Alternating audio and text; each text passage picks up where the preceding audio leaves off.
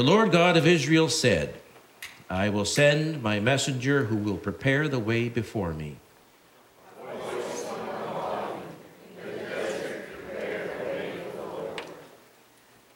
Make straight in the wilderness a highway for our God.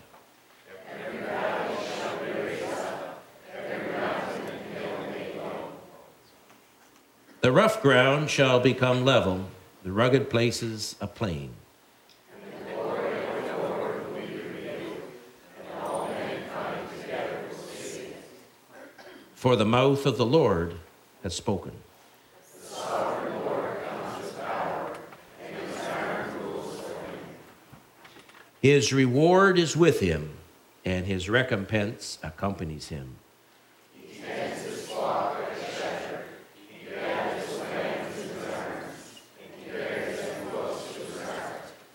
May the Lord's blessing rest on his word as we've read it in this way today.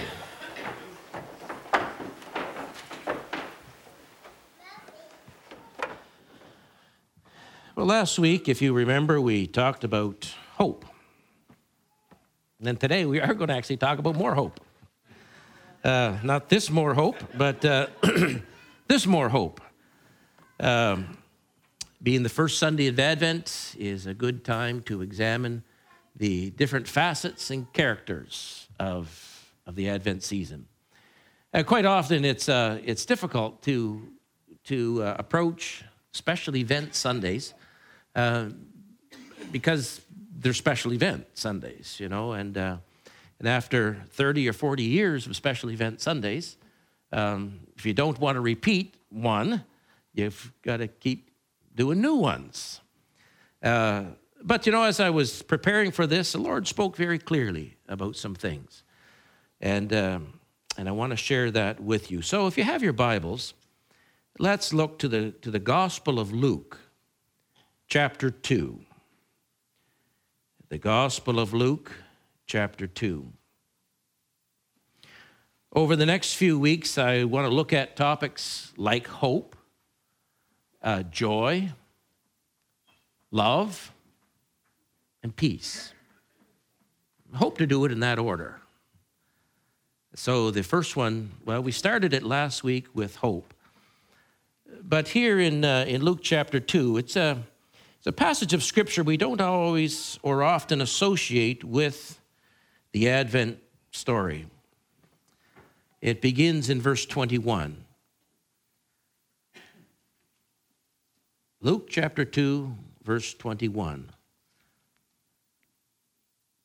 On the 8th day, when it was time to circumcise him, he was named Jesus, the name the angel had given him before he had been conceived.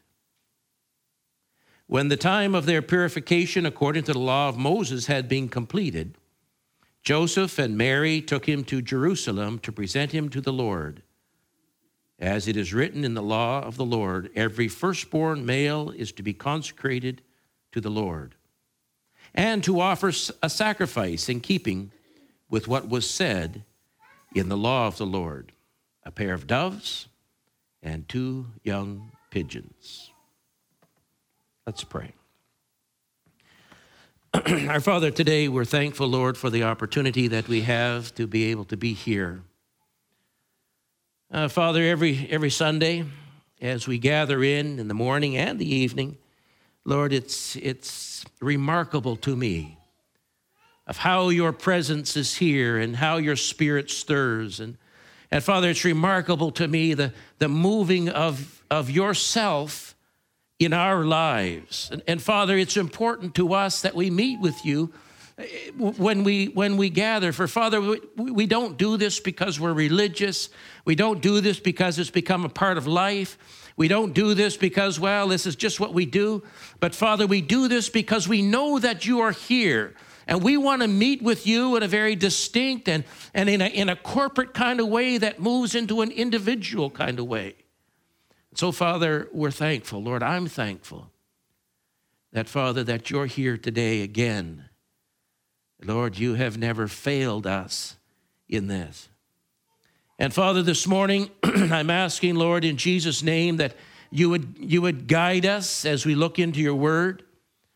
Father, I'm thankful for the way that your Spirit has led us through the music and the singing to the place of your throne.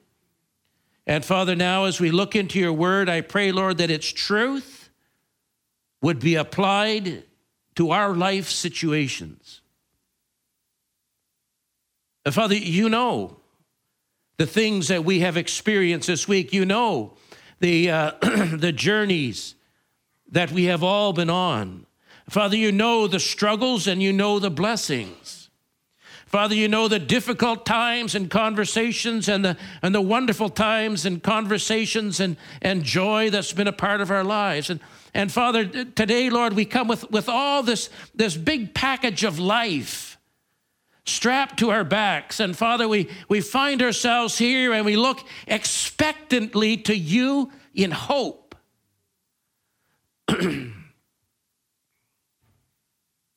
Father, I know that you have prepared something special for each one, something real and dynamic in that, Father, it operates in our lives day to day.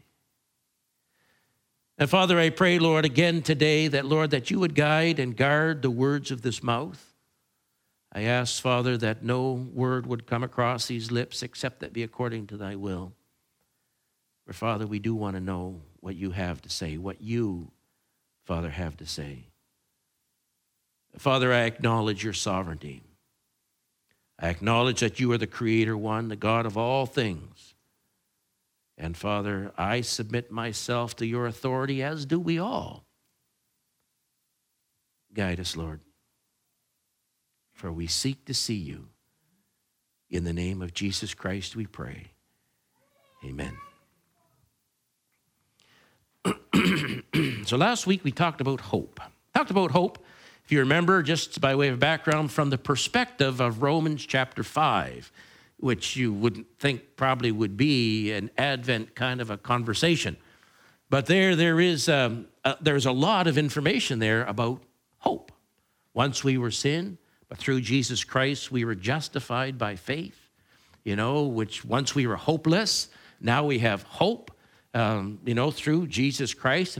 And all of that actually that's the core of the Advent message, that Jesus coming brings hope, brings joy, brings peace, love.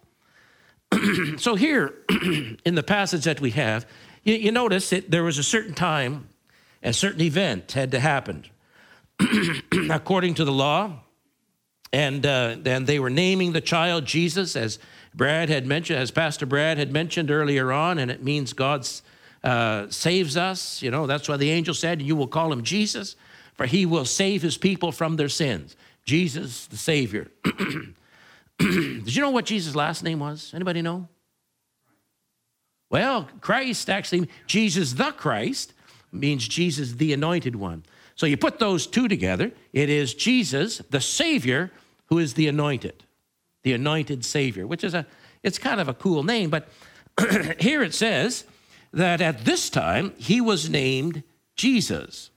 And he was named Jesus because the angel had given him this name even before all of this began, when he met with Mary earlier on, and you can read about that in another part of the Bible.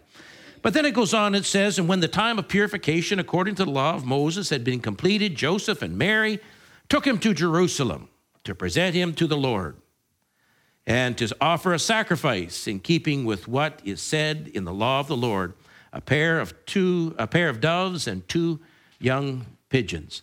So Joseph and Mary, Jesus, at this very specific time, at this very specific event, at this very specific place, decided that today was the day. Now, there was a time frame involved, and at this day that they showed up, this was the right day to be there. And then what? Now, we could talk about the law and the time frame and all the kind of stuff that happens, but this passage of Scripture goes on, and it says, it deals with 2 very, very cool kind of things. Because the next verse, after that last one that we read, after verse 24 comes verse 25. And it says that when they were there, it says, now there was a man in Jerusalem called Simeon. So as they came to the temple this particular day, fulfilling the law, doing the things that they were supposed to be doing, as they showed up and there they had Jesus circumcised and a very official naming. You know, they're going to call him Jesus, which means God is our Savior, and all this is done. And then it goes on. It says, now there was another guy there, by chance, by purpose, by plan. But whatever was happening, it was location specific. Notice that first. 2 other people showed up on this particular day, and God said to each of them, he said, today, you know what? Maybe you're not feeling so good. You know, today, you know what? Maybe you're thinking of taking a vacation. Today, maybe, you know what? You don't know why you're here, but you're here for a purpose. Now there was a man in Jerusalem whose name was Simeon. Hey, that's kind of an interesting thing. And he was righteous and he was devout. And he was waiting for the consolation of Israel. And the Holy Spirit was upon him. And it had been revealed to him by the Holy Spirit that he would not die before he had seen the Lord's Christ. And so, moved by the Spirit, he went into the temple courts. You know, it kind of gives a little bit of background around this guy, Simeon. He was upright, he was righteous, he was prophetic, he spent time in the realm of the Spirit with God. The Holy Spirit moved on him, the Holy Spirit spoke through him. And so on this particular day, it says he was moved, verse 27, he was moved by the Spirit, and he went into the temple and into the temple courts. And I kind of wonder, you know, what was he thinking? A very spiritual guy, a very righteous individual. And so as he was having his devotions on this particular morning, all of a sudden there was a stirring in his heart that kind of said, you know, Simeon, today is a day that you need to get yourself into the temple. Now, I want you to, when you get to the temple, I'm going to show you where to stop and just where to stand, just kind of where to wait. And I wonder if Simeon thought to himself, well, Lord, what's going on today? Do I need to pack a lunch? You know, is it going to be a long time? Do I need to take some money and maybe buy a hot dog on the street, you know, or do they eat hot dogs, Jewish people? Is that kosher? You know, Lord, what kind of preparations should I make? Well, you know, what's involved, Lord, with me showing up to the temple courts today? What does all that mean? Well, I didn't say that he had that conversation, but if the Lord's ever spoken to you, sometimes you think that. Do I need to find a hotel someplace? Is this going to be a long trip? Do I need to book a ticket somewhere? You know, what kind of preparations do I need to make? Moved by the Spirit, he went into the temple courts. And when the parents brought in the child, Jesus, to do for him what the custom of the law required, Simeon took him in his arms and praised God. There's that one moment, that one aha moment, when after you have heard the Holy Spirit speak to you about being in a certain place at a certain time, and maybe you don't know why, all he seems to say sometimes is, you show up here and you just be there, and I'm gonna show you something. I'm gonna do something. I'm going to be a part of your life in a way that you wouldn't even ever imagine. And so Simeon did that. And then all of a sudden, here come down the aisle right here. Here comes Mary and Joseph, and they're carrying a little baby. And all of a sudden, in Simeon's heart, something stirs. Something all of a sudden jumps up. And he says, this is why I'm here.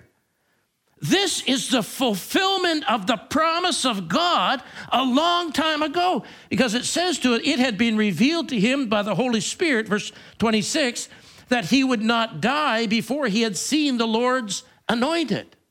And here all of a sudden comes this little couple with this little baby, and he's saying, this is the fulfillment of God's promise in my life.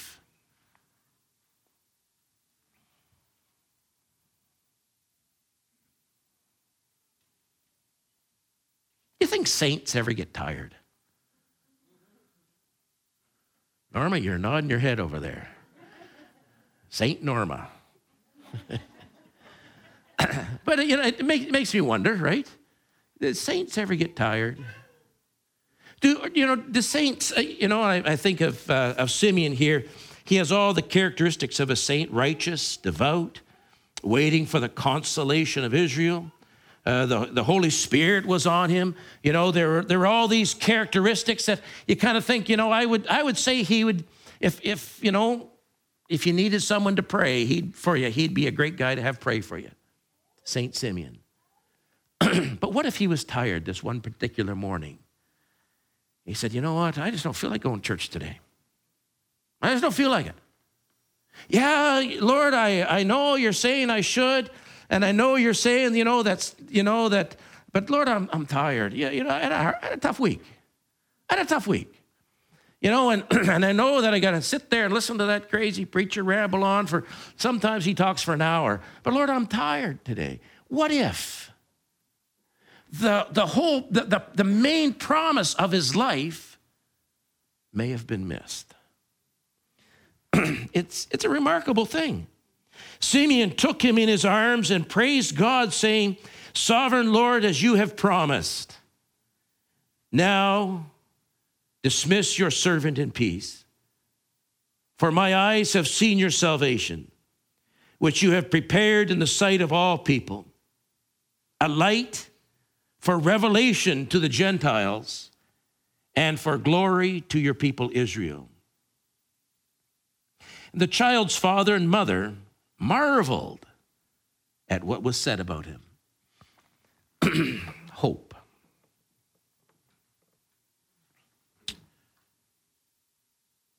Yeah, I was reading the prayer that Simeon said. Did you notice what it said? Did you read? You read it, right? Did you think about what it said? Pretend for a minute that you're either Joseph or Mary. Pretend. And you're bringing your firstborn male child. Brady, that'd be you. I'm not going to ask you to come up, Brady, but I'm sure thinking towards it. I'm kidding you. I wouldn't do that much. But imagine you're Joseph or Mary. You've just brought your child for dedication today. And a very powerful figure of faith has just shown up into church, and he says something. He says, the Spirit of the Lord is upon me. Maybe a general superintendent just shows up, and and he comes up to the front, and we're about to dedicate your child, and the general superintendent says, Pastor, could I say something? The Spirit of the Lord is upon me. And then he says, Sovereign Lord, as you have promised, now I can depart in peace. For my eyes have seen your salvation, which you have prepared in the sight of all people, a light for revelation to the Gentiles and for glory of your people Israel. And all the time he's saying this, he's looking at your firstborn child here, your firstborn son, and he's saying, what a powerful blessing this person is going to be in the world in these days. And all it says, verse 33, the child's father and mother marveled at what was said about him. Would you have hope? That's my question. Would you have hope if that would have happened to you? You know what I would think? I would think, oh, my soul.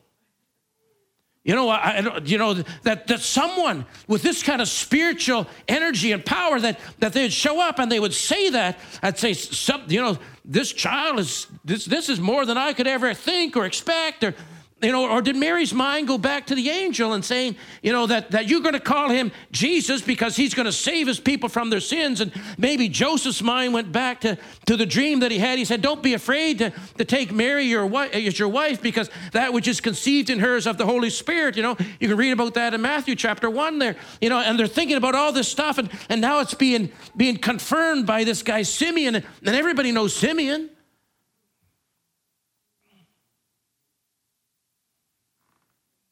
Verse 34 says, and then he blessed them. He blessed them. What does that mean? What does that mean if somebody prays a prayer of blessing on your life? Well, I pray for people sometimes, and I ask God to bless them. Right? I say, Lord, I'm asking in Jesus' name that your blessing rest on these folks. So what did he say? Get ready. You're not going to like it. This is what he said, verse 34. This child is destined to cause the falling and rising of many in Israel, and to be a sign that will be spoken against, so that the thoughts of many hearts will be revealed, and a sword will pierce your own soul too. How would you like me to pray that over you? What do you think? Anybody want to step up to that today? Brad, Mandy, I'm going to pray that a sword will pierce your heart today. Just stay away. That's what you're saying. Or even here, he says, this child is destined to cause the falling and rising of many in Israel. That to me, that sounds like revolution, to cause the falling and rising of many in Israel. And he goes on, he says, and to be a sign that will be spoken against, so that the thoughts of many hearts will be revealed. How would you like, I'm going to, if one day, the Holy Spirit said, Mark, I want you to pray a blessing on everybody, and all the thoughts of everyone's hearts are going to be revealed today. What do you think? Anything you want to change right away this morning before we continue? There's certain things in our hearts that we don't really want anyone else to know. Things we've done, things we've said, things we've thought, things we've battled against. This is his blessing here. This is a difficult blessing. Well, hold on to that thought for a minute, because we're going to come back to Simeon. But it says there was also this other person there. So Mary and Joseph showed up to church this one particular morning, and they were dedicating Jesus, and he was being circumcised. They were giving them the name. It was a regular rites, as in a ritual of what God said to do in the temple. And this guy Simeon, he kind of interrupted the whole thing, and he began to do, the blessing, and he began to pray, and he began to pray over the child and all of this. And then it goes on and says, and there was also this other person, and it was a prophetess, Anna, the daughter of Phanuel of the tribe of Asher. And she was very old. She had lived with her husband 7 years after her marriage, and then was a widow until she was 84. She never left the temple, but worshiped night and day, fasting and praying. Coming up to them at that very moment, she gave thanks to God and spoke about the child to all who were looking forward to the redemption of Israel. When Joseph and Mary had done everything required by the law of the Lord, they returned to Galilee, to their own town of Nazareth, and the child grew and became strong, and he was filled with wisdom, and the grace of God was upon him. So Anna, who also was a prophetess. Now Anna's, the stuff that they're saying here about Anna, you see that, eh? It says she was very old. Now that's a very that's a good way to start, Karen. Here's Karen over here, and she is very. No, she's not, because But how would you like that to be your introduction? And here's my wife, and she is very good looking. We want to have something favorable. We don't want to have someone to say, come up and be introduced. Well, their claim to fame is that they're very old. This is so-and-so, and well, she's just very old. That. But then it goes on and it talks a little bit about her life. She was married for 7 years. So the assumption might be that she was probably married before she was in her 70s. So probably she was married as a teenager, as was the custom. So let's just pick a number. Let's say she was married when she was, I don't know, let's pick a number. What's a number? Let's say she's married when she was 20, just because that's a number. And so then she was married for 7 years. And so she's 27. And then her husband died at 27 or 25, depending on when she was married, somewhere's in there. And then she was a widow for all those years, never remarried. You remember what Jesus said, that part of the thing was that a brother would take the wife of a deceased brother's, so that she would have a place and all that kind of stuff. And the laws that were at that time, that a woman couldn't inherit estates, couldn't inherit money, there was no way for her to live without a spouse. And yet here she was, 84 years old now, and she spent all of her time, what does it say? And she never left the temple, verse 37, last part of it. She never left the temple, but worshiped day and night, fasting and praying.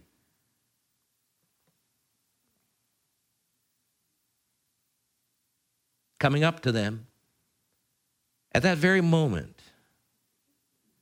she gave thanks to God and spoke about the child to all who were looking forward to the redemption of Israel. See, these two people were in the temple. One was looking forward to the consolation of Israel. You know what the consolation means? To console. It means to give hope in a time of trauma. It means to lift up. It means to build up. It means to be a consolation, Well, someone might say, well, you get the consolation prize. You didn't win the game, but you get the consolation prize. Well, to console, is to encourage. It's to build up. And so Simeon was there waiting for the consolation of Israel. Anna was there, and she was looking forward to the redemption of Israel. The redemption of Israel, the very simple definition of that is that it would be redeemed. It's like a pop bottle alongside of the road that once was full, and now someone drank all the pop, and then they threw the pop bottle away, and now it's all full of dirt, and it's all full of muddy water, and it's not fulfilling its purpose anymore, because its purpose, it was created to be full of pop. And so to redeem it, you pick it up, you wash it off, you clean it out, and you fill it back up, you cap it, and you put it on the shelf, and there you say, now that has value again. It right now it's at its peak value when it's up on the shelf, full of what it's supposed to be full of. That's redemption. And she was looking for the redemption of Israel. So her understanding of Israel in that moment is that it was laying in the dirt, not fulfilling its purpose. It was wasted. Whatever good and value it had already been poured out, and she was waiting for the Messiah to come to pick it up, the nation, to wipe it off, to clean it off, to fill it up, and put it back into its rightful place in the course of history. That's what she was waiting for, and she saw that in Jesus. These two people, even in the course of trauma and tragedy in all of their lives, for however long it took, maintained the expectancy of hope. How do they do that? How do they do that?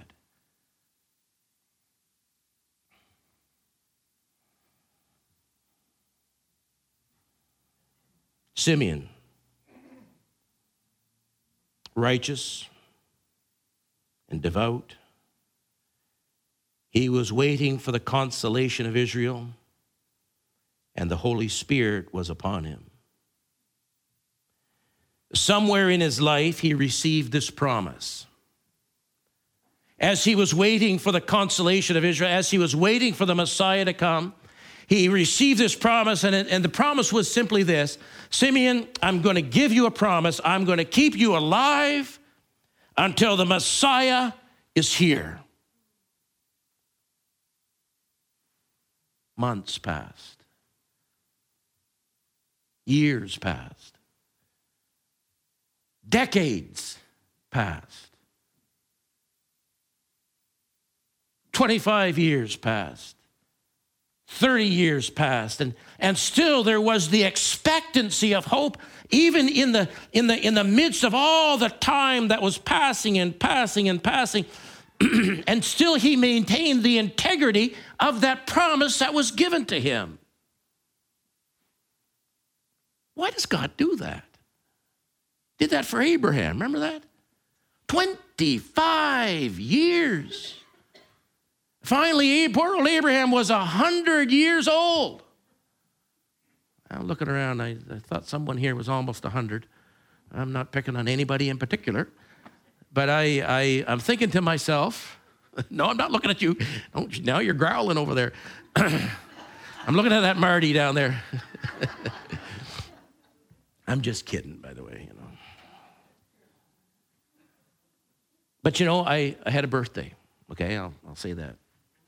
I turned 58, actually. Where's Jaden? He thought I was 35. Now, I took that as a compliment because you're only 35, aren't you, Brad? 34. Oh, my soul. You look like 35. So if Jaden thought that I looked like same as his dad, well, I'm going to take that. Or maybe. Yeah, I thought the other. Well, that's what I thought, yeah. But you know what? I'd love to have grandkids. Ruth? But we ain't having no more. No more kids. I love my kids, but boy, I remember diapers. I can talk color. I can talk crying all night. I can talk colic. Remember that? Colic, Henry? Remember that? I bet you were up every night with that, weren't you? You know, I don't know Abraham and the promise, and he was 100 years old.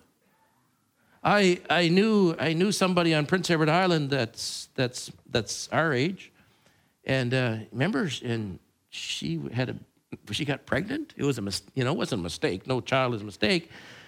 She didn't expect it, and so. You know, her first words were, I didn't expect this. And the look of shock on her face was quite evident that this was not expected, and I'm thinking, oh, my soul. But why does God wait so long? That's my question. And how does the expectancy of hope deal with the length of time?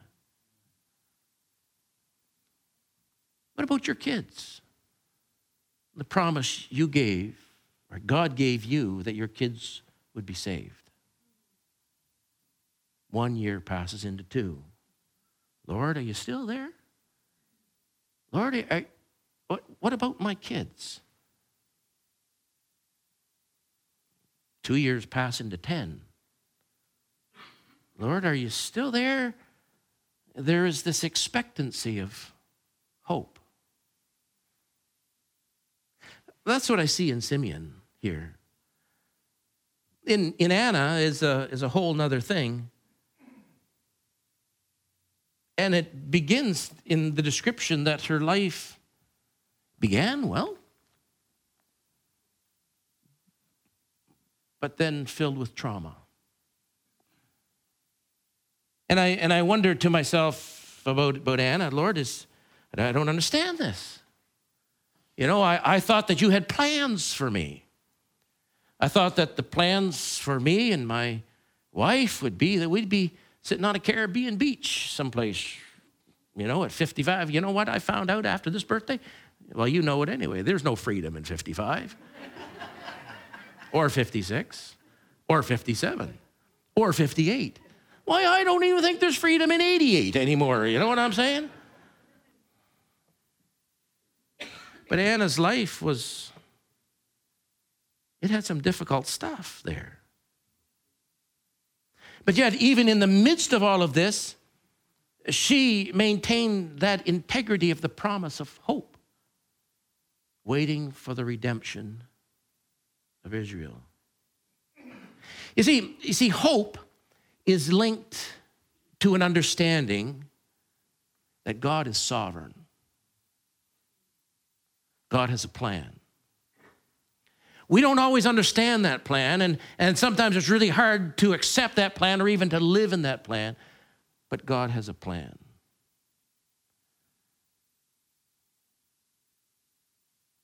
And to maintain the integrity of our hope means that we submit ourselves to his authority and say, you know what, Lord, I don't understand this,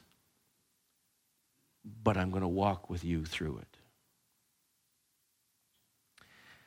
Matter of fact, Jeremiah, as we were singing earlier on, as Pastor Brad was leading us there, Jeremiah chapter 29, verse 11, you know it.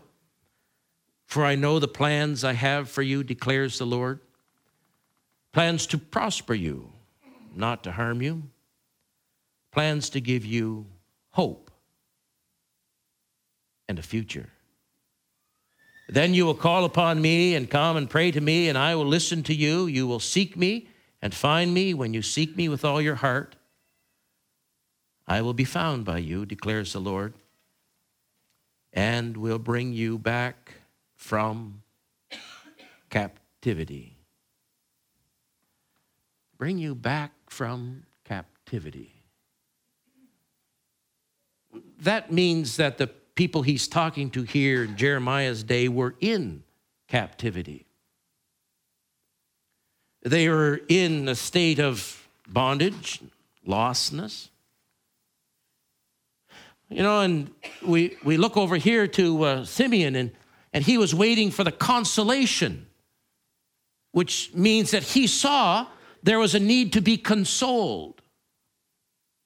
We look over here at Anna, and we see that her life was filled with trauma and difficulty and tragedy early on, and yet she maintained this, and her life, she was looking for the redemption of Israel. She was looking for the salvation of Israel. You see, there was a need there.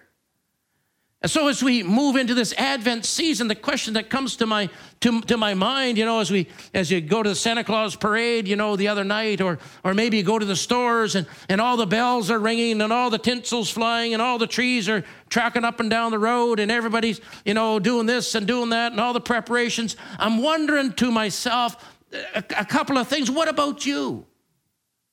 Do you have hope?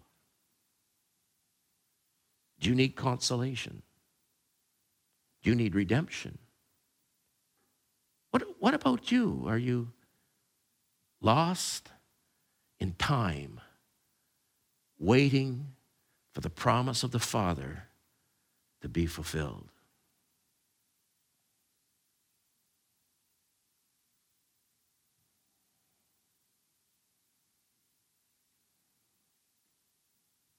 They called him Jesus, which means Savior, or he will save his people. Hebrews chapter 11, verse 1 says something to the effect that faith is confidence in what we hope for. I stumbled into another verse in Romans chapter 15. Says this, it says, may the God of hope fill you with all joy and peace as you trust in him, so that you may overflow with hope by the power of the Holy Spirit. Hope. So, I said all of that. Say this.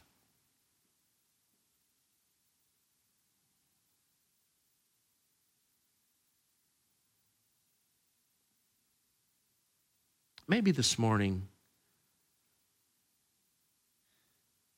your hope is waning. Maybe this morning you're stumbling through the journey. Maybe this morning you're feeling overwhelmed, or life is out of control. You ever feel that? I feel that quite often. But you know what I have to do to sense control again? I have to stop. And I say, Lord, did you mean it or not? And you know what he says to me? Yep, I meant it. I take a deep breath and I say, okay, let's keep on going. But sometimes you just have to stop and say, Lord, did you really mean that promise you gave me 10 years ago, 20 years ago, 80 years ago? You stop and you say, Lord, did you mean that? And he says, yes, I meant it. Nothing will separate me from you. Not height, not depth, not principalities, not powers. Nothing will separate me from you. Just stop for a moment in this beginning Sunday of Advent. Take a deep breath and let his Spirit flow over you. See, that's what it says. As you trust in him, so that you may overflow with hope by the power of the Holy Spirit. Man, now that's an Advent promise. Maybe you don't know why you're here today. Maybe you think to yourself, well, I'm here because this is what we do every Sunday. Well, I'm going to suggest no. I'm going to suggest you're here because God wants to talk to you. And so, Brad, do we have a song to sing? We're going to sing a song in closing. You know, the sermon part of all of this is so that we could come to this one spot of our individual time with God. Just a few moments of quietness, few moments of peace. And so I'm going to pray, and then we're going to sing this song. And as we sing the song, I want you just to take a few moments right where you are, whether you're sitting, whether you're standing. And I want you just to ask God, what about me? What about me? Is it okay? Is that promise still in effect, Lord? What about me? Lord, the burden I'm carrying today is more than I can. What about this? And then I want you to listen to what he says. Would you do that? Let's pray. Our Father, this morning, Lord, we are thankful for the opportunities that we have to be a part of your kingdom. Father, I'm, even as I begin, I'm mindful of so many things whirl around inside. And as disciples were leaving Jesus a long time ago, and he looked to those 12 and he said, will you leave me too? And they responded and said, where would we go? You have the words of life. And Father, this morning, Lord, we recognize your presence here. Father, I acknowledge your presence here. I acknowledge your leading in the service this morning. I acknowledge, Holy Spirit, your guiding power and strength.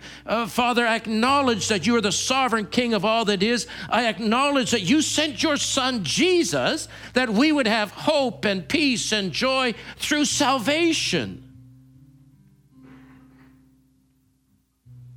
Through the blood that was shed on Calvary's cross. Father, you know our hearts today. Lord, some of us are struggling. Some of us are carrying burdens that, Lord, we don't know. We don't know how to handle this.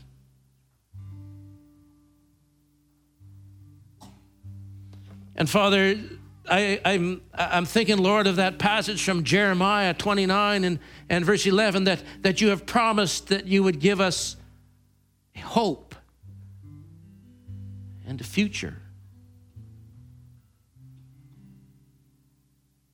And so, Father, as we sing this last song, and Lord, as we spend some quiet time with you, Lord, before we begin the busy season of Advent, Lord, as we spend some time with you, make our hearts right once again. Lord, help us to sense that the ship is being righted. It's not listing anymore to one side or the other. Lord, that Our burdens are becoming lighter because you're carrying more of the load. But Lord, I pray that you would bless these people with hope through the overflowing power of your Holy Spirit. Father, I commit them, Lord, into your hands. In Jesus' name I pray. Amen.